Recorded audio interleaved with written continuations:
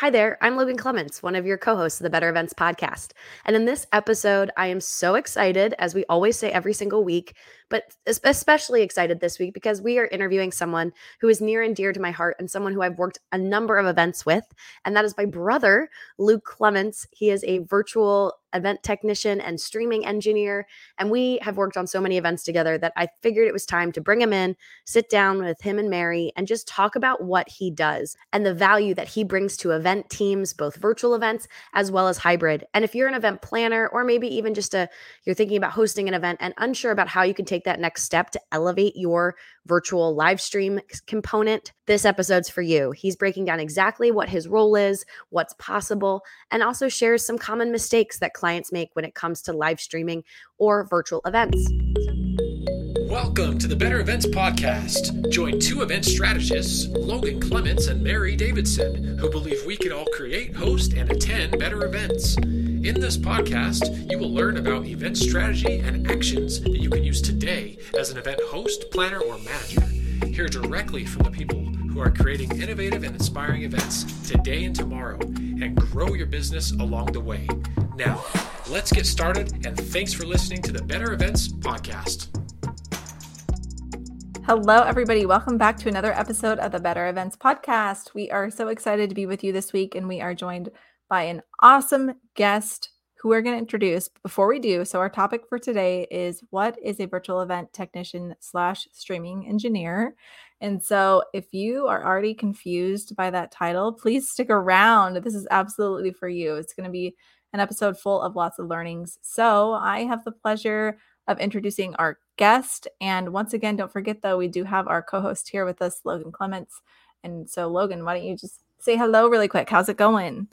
Hi, everyone. I'm Mary. I'm very self-conscious about our how's it going after our episode about asking better questions, but how's it going? It's going. We could get deep right off the start if you want. Sure, we totally could. We usually do icebreakers, but I do want to save as much time for our guest, Luke Clements. My fun fact, who's my brother and a streaming engineer, and we're excited to have him on the pod. Mary, do you want to introduce him? Yeah, absolutely. So Luke is a freelance virtual event producer, video editor, and streaming engineer who is passionate about helping organizations create and stream entertaining virtual events.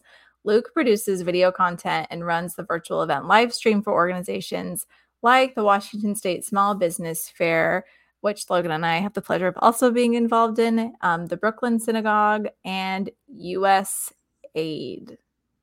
USAID. You got it. Okay. And hold on. Okay. I can redo that. Can I redo that for the podcast?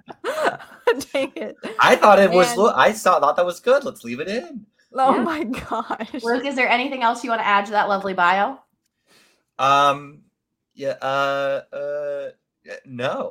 No. I mean, I can list clients, all day long, but yeah, we got, I've been, streaming engineering and being a virtual event tech for, I guess it's now like 3 years. I did kind of like the in-person technician side of things, a bit before the pandemic. And then, when everybody else pivoted, I pivoted as well and began doing it in the virtual space. I feel like, Luke, I get the pleasure of, because we're related. I know you do other things outside of virtual events as well. What else do you do outside of events? Sure. Outside of events, I am also a comedian and performer. And I will do that in my free time. I also do some in-person work at theaters located in New York City, the only city in the world. That's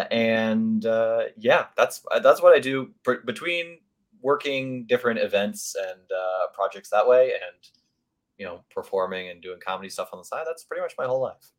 Yeah. Well, I think I wanted you to say that because I feel like that adds a layer to your job, because you're coming from this theater performance background that really helps in your role as being the streaming engineer, because you, I feel like, bring a different skill set to the table than folks that might have just been in events the entire time. But one of the reasons why we asked you, one, you are my brother, which I love. And I love that we've gotten to work together in the last couple years because you've gotten into virtual events. And I think you come to it from such a different I'd been doing events for a number of years, so you're fresher into the business. But again, I feel like your perspective's so fresh, and the skills that you've transitioned from what you've been using for live streaming like video games into this now. You've done corporate events, nonprofits, kind of everything under the sun, I think is such an interesting story. But I feel like let's start at the beginning with how would you describe, Luke, what does a virtual event technician, streaming engineer, what do you actually do? Yeah. So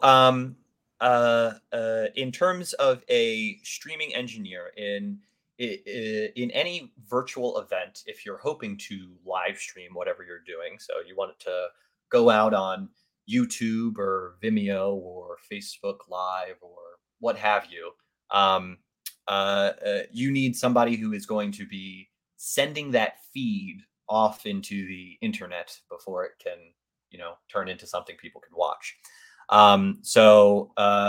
As a streaming engineer, I typically use Open Broadcaster software, OBS, which allows me to kind of compile what different feeds I might have if I'm grabbing a feed from maybe a Zoom call or the like, where I'm capturing a speaker, and I can add that in on top of any graphics that might need to be overlaid on what they're saying, or pre-recorded videos that may need to roll.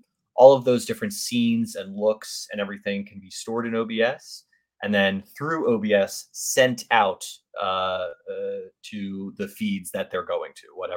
Whatever you end up streaming with can be sent out there.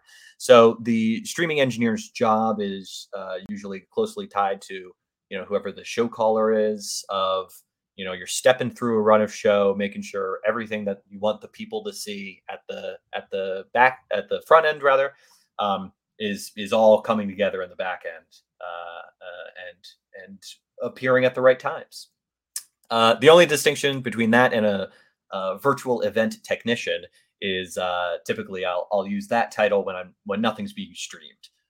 Sometimes I will do events that don't go out anywhere. Maybe they're just a highly produced Zoom meeting or the like. So everything lives within Zoom. It's not actually streaming anywhere, but I'm still helping do perhaps some of the things that other backstage managers might do, like spotlighting people. I can, again, through OBS, I can push different video feeds into Zoom through OBS and that sort of thing. And yeah, that's kind of what I'm doing. I'm just juggling different videos and pictures and sending them which in what place. Sounds so simple and concise, but it's easy. It's easy. No, to have someone like Luke on the team for events is like crazy awesome. I think it just creates like a whole other level of a virtual event. And we were talking in a previous episode about we will talk in upcoming episodes about Zoom tips and tricks and all those wonderful things about Zoom events. And so this to me goes hand in hand with that, because to utilize someone who's in a role like you've been explaining really amplifies the experience and the type of event that you can create in Zoom, for example. So lots we can unpack, lots of places that you can use it in. But you spoke about OBS. So can you just touch a little bit more on how you started with this in general, and then how you started, or when you first started working with OBS? Yeah, I first started working with OBS on kind of a personal project side, in which I was streaming to Twitch, like the kind of video game streamer thing you may have seen before. And so I learned it just kind of on my own time. And I do think it is pretty accessible to anyone who is hoping to learn it. It's open source, so it's free. And as a process of getting ready to stream myself, I kind of ended up then having kind of the full repertoire of OBS that happens to coincide exactly with what virtual event stuff needs.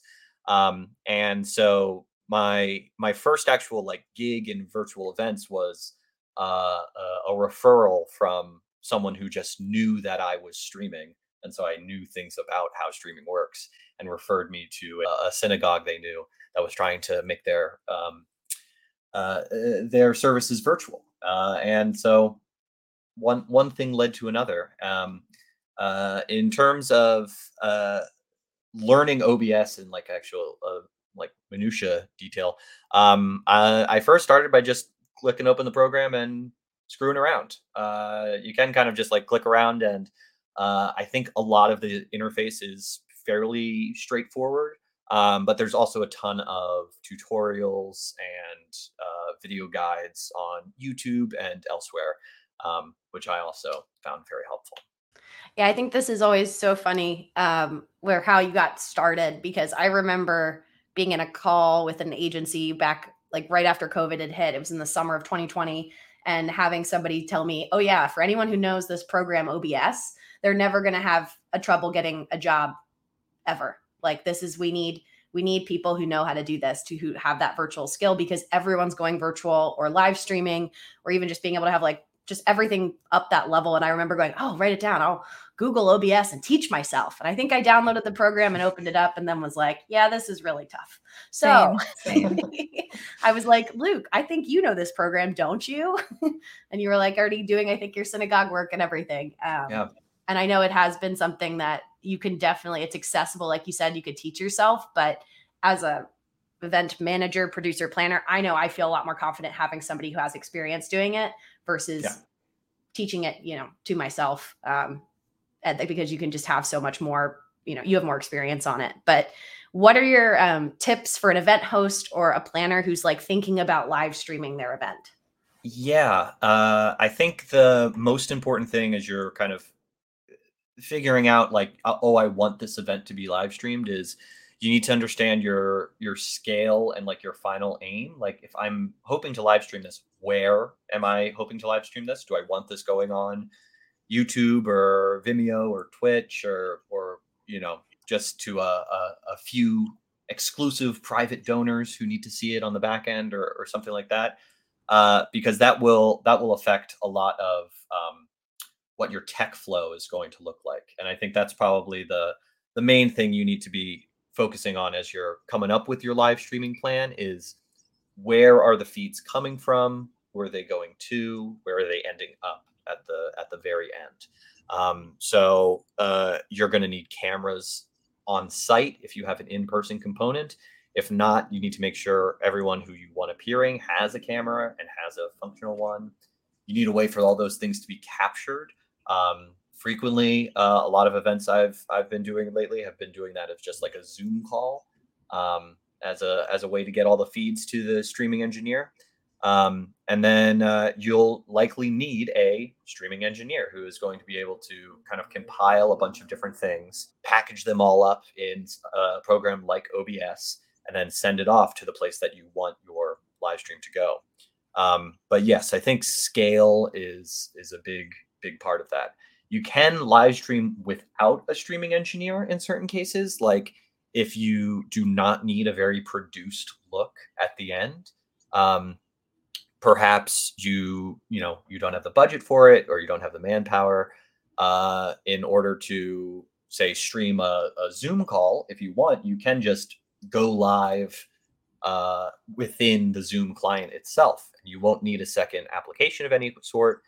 Downside of that, you have a lot less control over what it's going to look like at the end. It's going to have that Zoom watermark on it in the corner, that kind of thing. So you can have kind of less produced and less involved productions that are also live streamed. But figuring out what that kind of scale is and what your budget is and all that kind of thing, I think is probably your most important first steps. And I think just for our listeners too, what I always describe your role sometimes in projects is like you're a switcher, like the video switcher, that you're taking in all these inputs and then you're controlling what we can see. And like in an example would be if a speaker, all of a sudden their internet crashed or they're on mute and we can't get their attention, you have the ability to throw a slide up and play some background music while we get that person reset. Versus, like you're saying, for that more control, versus if you're just streaming without that extra layer of a streaming engineer with your software, we're at the mercy of getting that person unmuted and everyone seeing that person, troubleshoot and try to figure it out. So that's another thing that I know I like with giving tips, that I think adding, like, it is more resources to have a streaming engineer on as you're part of your team, but it also just gives you an extra layer of, backup plans. We have a whole episode, I feel like, where we talked about contingency planning, but like it always makes me feel better than when we try to kind of DIY it without somebody. Yeah, that I think, yeah, if you're familiar with TV production at all, or a lot of kind of in-person events with camera feeds, would have a switcher like in person, hop in between feeds. A streaming engineer could also be described as, yeah, like a one-person studio who is taking all your graphics, your videos, your feeds, and coming up with what the end goal will look like with those. Yeah, and I will say too, just like quick shout out to Luke, because this, I mean, you kind of mentioned if people want to do it simply themselves, there are ways that they can do it. But to use someone who's a streaming engineer or virtual event technician, there really is a ton of value in it. There is, because you can provide this.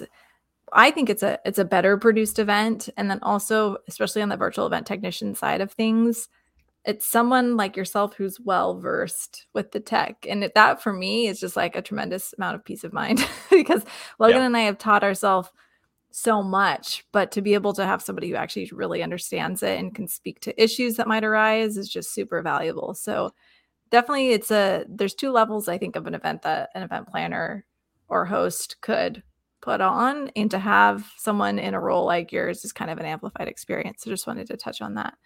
Yeah, As I well. definitely have also kind of like doubled as a technical director a lot of times in my work as a technician. You'd think I would just be like pulling the levers and pushing the buttons, but in a lot of cases, if there isn't a technical director already staffed on an event, I'm probably also going to be consulting and like giving advice on like what the structure of the show should look like in order to best facilitate a live stream. I feel like too, Luke, in your roles that you've been in, that you've probably learned a lot as far as like what you've seen happen in events. And so what are some common mistakes that you've seen people make at virtual events? I think with anything virtual, I mean, we've mentioned it several times, but contingency plans are a big thing. I think people not having, the backups ready, especially when you've got, one perhaps not tech savvy speaker who's coming on last minute, and we haven't had the time to have a phone call with them or a video call tech check with them ahead of time.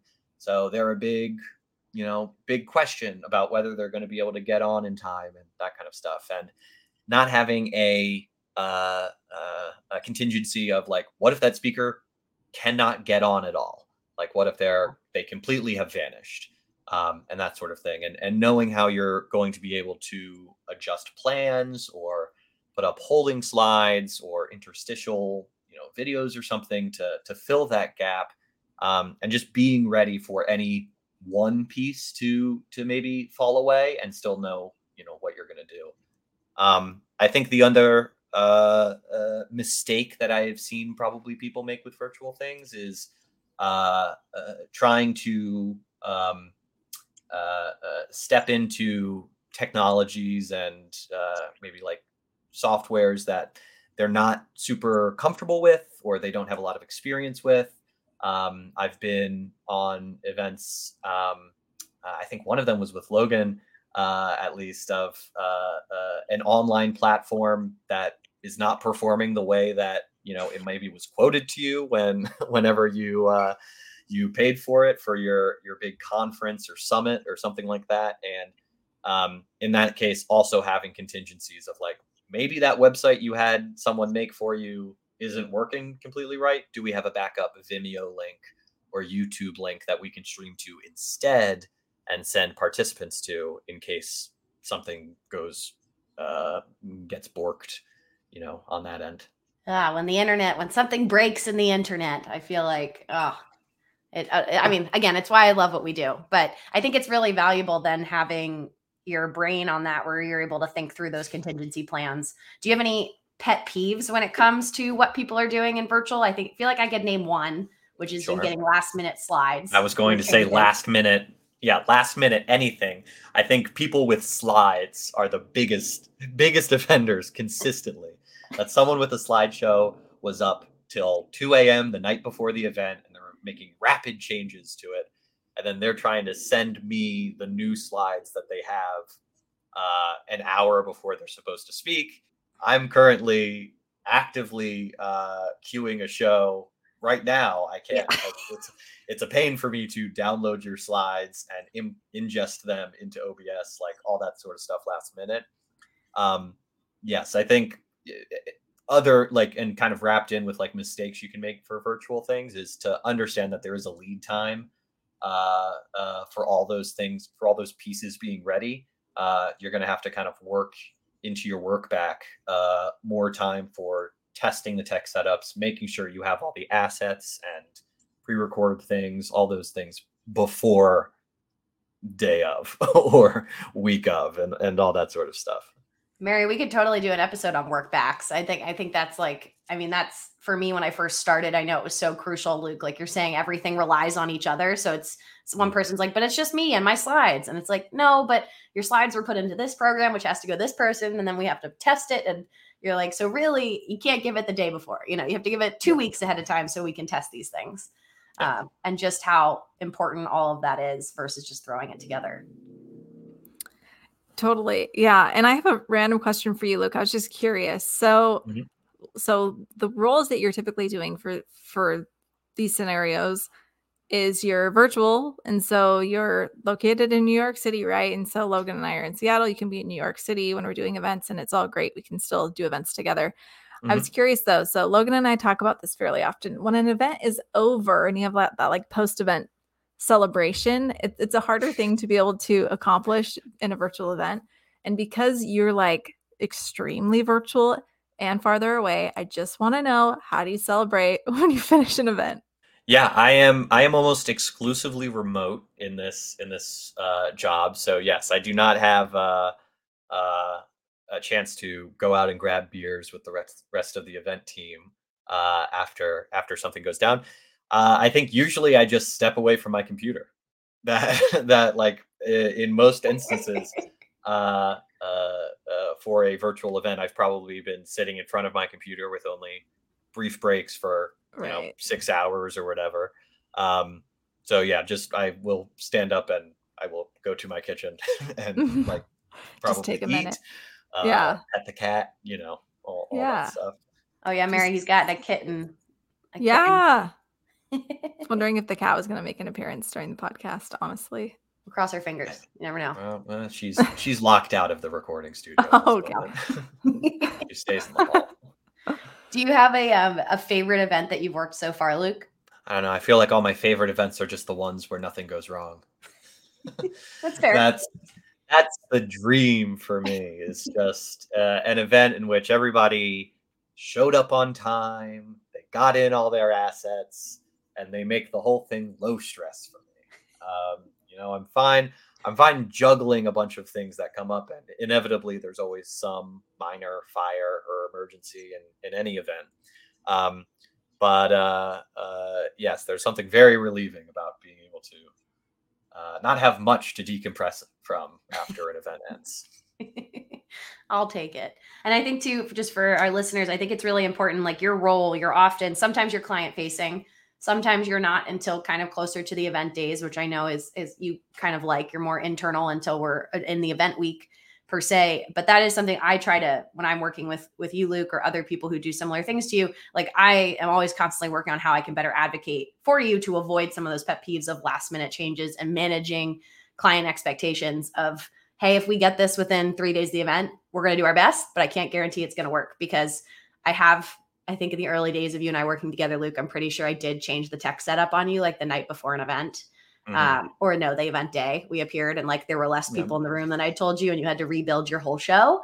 And I felt awful about it. And I would not like to have that feeling again for you or for me. So thinking about that too, if you're listening to this as a planner, that this is somebody that you want to kind of protect in those conversations, but is also like a really good resource. Like you're saying, Luke, as a tech director, you kind of know what you need now, especially now that you've been doing it a couple of years, and what information you need when, how long it takes for things to happen.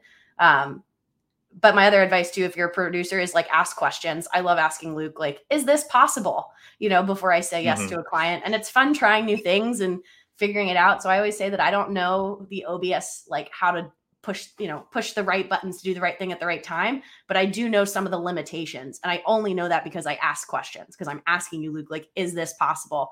And I do appreciate, because you always come to the table of like, let me look at it. I'm going to figure it out. And sometimes it's like, okay, no, if it's not, if we don't know, we don't do it. But do you have any advice for someone who is inspired by what you're talking about today and wants to learn how to do what you do? I think, as I kind of mentioned earlier, probably the best thing you can do is download OBS and figure out how it works. I think OBS is a great entry point. It is, as I said, free. And additionally, since it's open source, there's a bunch of easy documentation online. There's a bunch of tutorials, all the kinds of things you would need to actually like get the know-how under your belt to feel like you can do an event. There are other programs you could learn. There are like, because OBS is open source, there are a couple like kind of spin-offs of it, like Streamlabs OBS or OBS.live, those kinds of things, which are, once you know OBS, those ones are pretty much straightforward. They're just like reskins of OBS. It's all the same buttons, but they maybe look a little different. They've moved a bit, but it has all the same functionality. Additionally, there's like vMix if you want an even bigger step, but again, that's an upfront cost. You do have to pay for it, and it's a lot more involved. I think OBS is a good place to start. And then just start trying to do events. The best, I think a great way to learn is by doing. Obviously, you can always try to start with something pretty simple. But just having that ability to like kind of troubleshoot and figure out a solution for something you weren't anticipating and all that sort of stuff, I think is pretty crucial as a streaming engineer, for knowing that someone's like, oh, I have these slides, but they're not normal. I don't have them as a PDF or a slideshow. Instead, they're a dynamic browser link. And you're like, okay, well, I guess I've never encountered this before. How will I figure out how this works? And being able to kind of like Google and find the answer if someone else has already experienced this problem, and all those sorts of things. That just kind of like comes as you learn it. I don't know. I feel like it is akin to programming, if you ever have done that before. Not that you require any programming knowledge in order to be a streaming engineer, but that the method in which you learn seems very similar. You get the basics, and then as things come up that you need to know, you learn that new bit. So you're constantly learning all the new little niches and tricks. There's definitely an entry point. Just dive in, figure it out, and then you'll figure the rest out as time goes on. Yeah, totally. And if someone, like we're talking about the people who might be interested in learning more about this, I'm curious, what does your home office and like tech setup look like? Like what's required to do this role? And what I really want to know too is, do you have multiple monitors? Yes, I have multiple monitors, and I would say that is 100% a necessity. Yes, I have done work as like a virtual tech on my laptop when absolutely necessary without an external monitor. It makes everything harder. Yes, I currently have 2 monitors. I know of other techs who have even more, who might have 3 or 4 for whatever needs they have. But yes, as someone who's working like a studio and like switching between feeds and such, it's very helpful to be able to have a separate screen in which like that's, say, maybe monitoring just what is going out to the stream right now, or one that's just the Zoom call that I'm grabbing feeds from, because that will make your life a whole lot easier, having everything kind of delineated in spaces that can be grabbed easily by OBS and all that sort of stuff. I am on a PC. I'm a hardcore PC user. I believe in them. Macs, I suppose, are good for some things, but they're far less customizable and fighting words with Logan. Oh no, he's been trying to get me to be a PC user for years. Have I? He hasn't been able to get me off my Macs, but he sings the praises. You also, Luke, you built your own computer, didn't you? I did indeed. I did build my own PC. I would say yes. In addition to having 2 monitors, Having a rather beefy computer is also an important step. If you've already got like a modern gaming rig or something like that, you probably have all the specs you need. But streaming in OBS, same with kind of like video editing work, which I also do, is pretty intensive on your computer. So you're going to want some kind of modern CPU and GPU that can handle the compressing and compiling videos on the fly, and then also sending them somewhere, which can get pretty tough. If you don't know if your system can handle it, you can always just run some test streams. You can download OBS and try putting some stuff together and streaming it. And OBS has a lot of great like metrics in it of like, are you dropping frames? Is it stuttering? Has your stream been lagging or something like that? And that can tell you if your computer's maybe not up to par. And then finally, you need internet. And it needs to be hardlined. How far is that Ethernet cable? I have a 50-foot Ethernet cable that runs from my computer all the way across our apartment to the very far end where our router is, so I can be directly connected in. But that is the only way you can get the reliability and speed that you really need. You gotta be hardline. Yeah, and we've learned there's contingency plans for internet. So you live and die by your internet speed, I feel like, with virtual and hybrid as we move forward. Well, Luke, is there anything else you want to add? Not that I'm thinking of. Thank you very much for having me. It's been a joy. Oh, you're not done yet. I do want to do these what's left? Quick sentence finishers with you. Yeah. If I had more hours in the day, I would sleep more. Fair. It's a very common answer. I feel that. Yeah. It's a good answer. What about your favorite productivity tool is? Google Calendar. Keep you on time, and also it also helps a lot to block out if you've got things you need to do, like blocking out the time ahead of time. You do time blocks. Yeah. I've heard good things about that. Last one here. Something you're looking forward to this year, whether it's in business or personal, is? I'm thinking of I'm thinking of personal stuff. I'm thinking of video games that are coming out. That's fine. That's all I ever think about is what's on the horizon.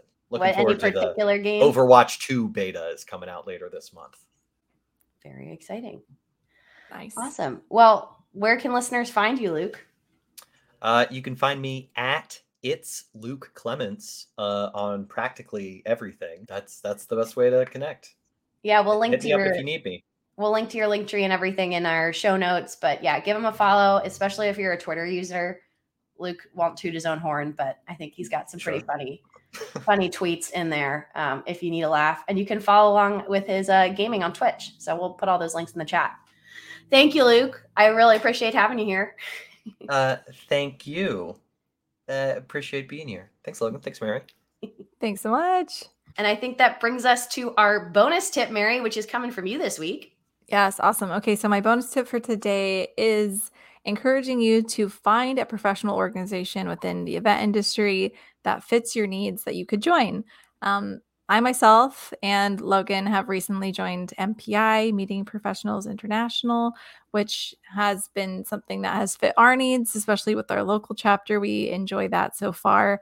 And so there are many out there. There are so many different associations and organizations. So they're a really great way to network and to find a business. So just hop around, if nothing else, attend some of their local meetings and see what works for you. But my bonus tip for today is just to find a professional association organization that you can join. But thanks so much. That brings us to the end of our episode. You can follow us on Instagram, Twitter, and Facebook at Better Events Pod.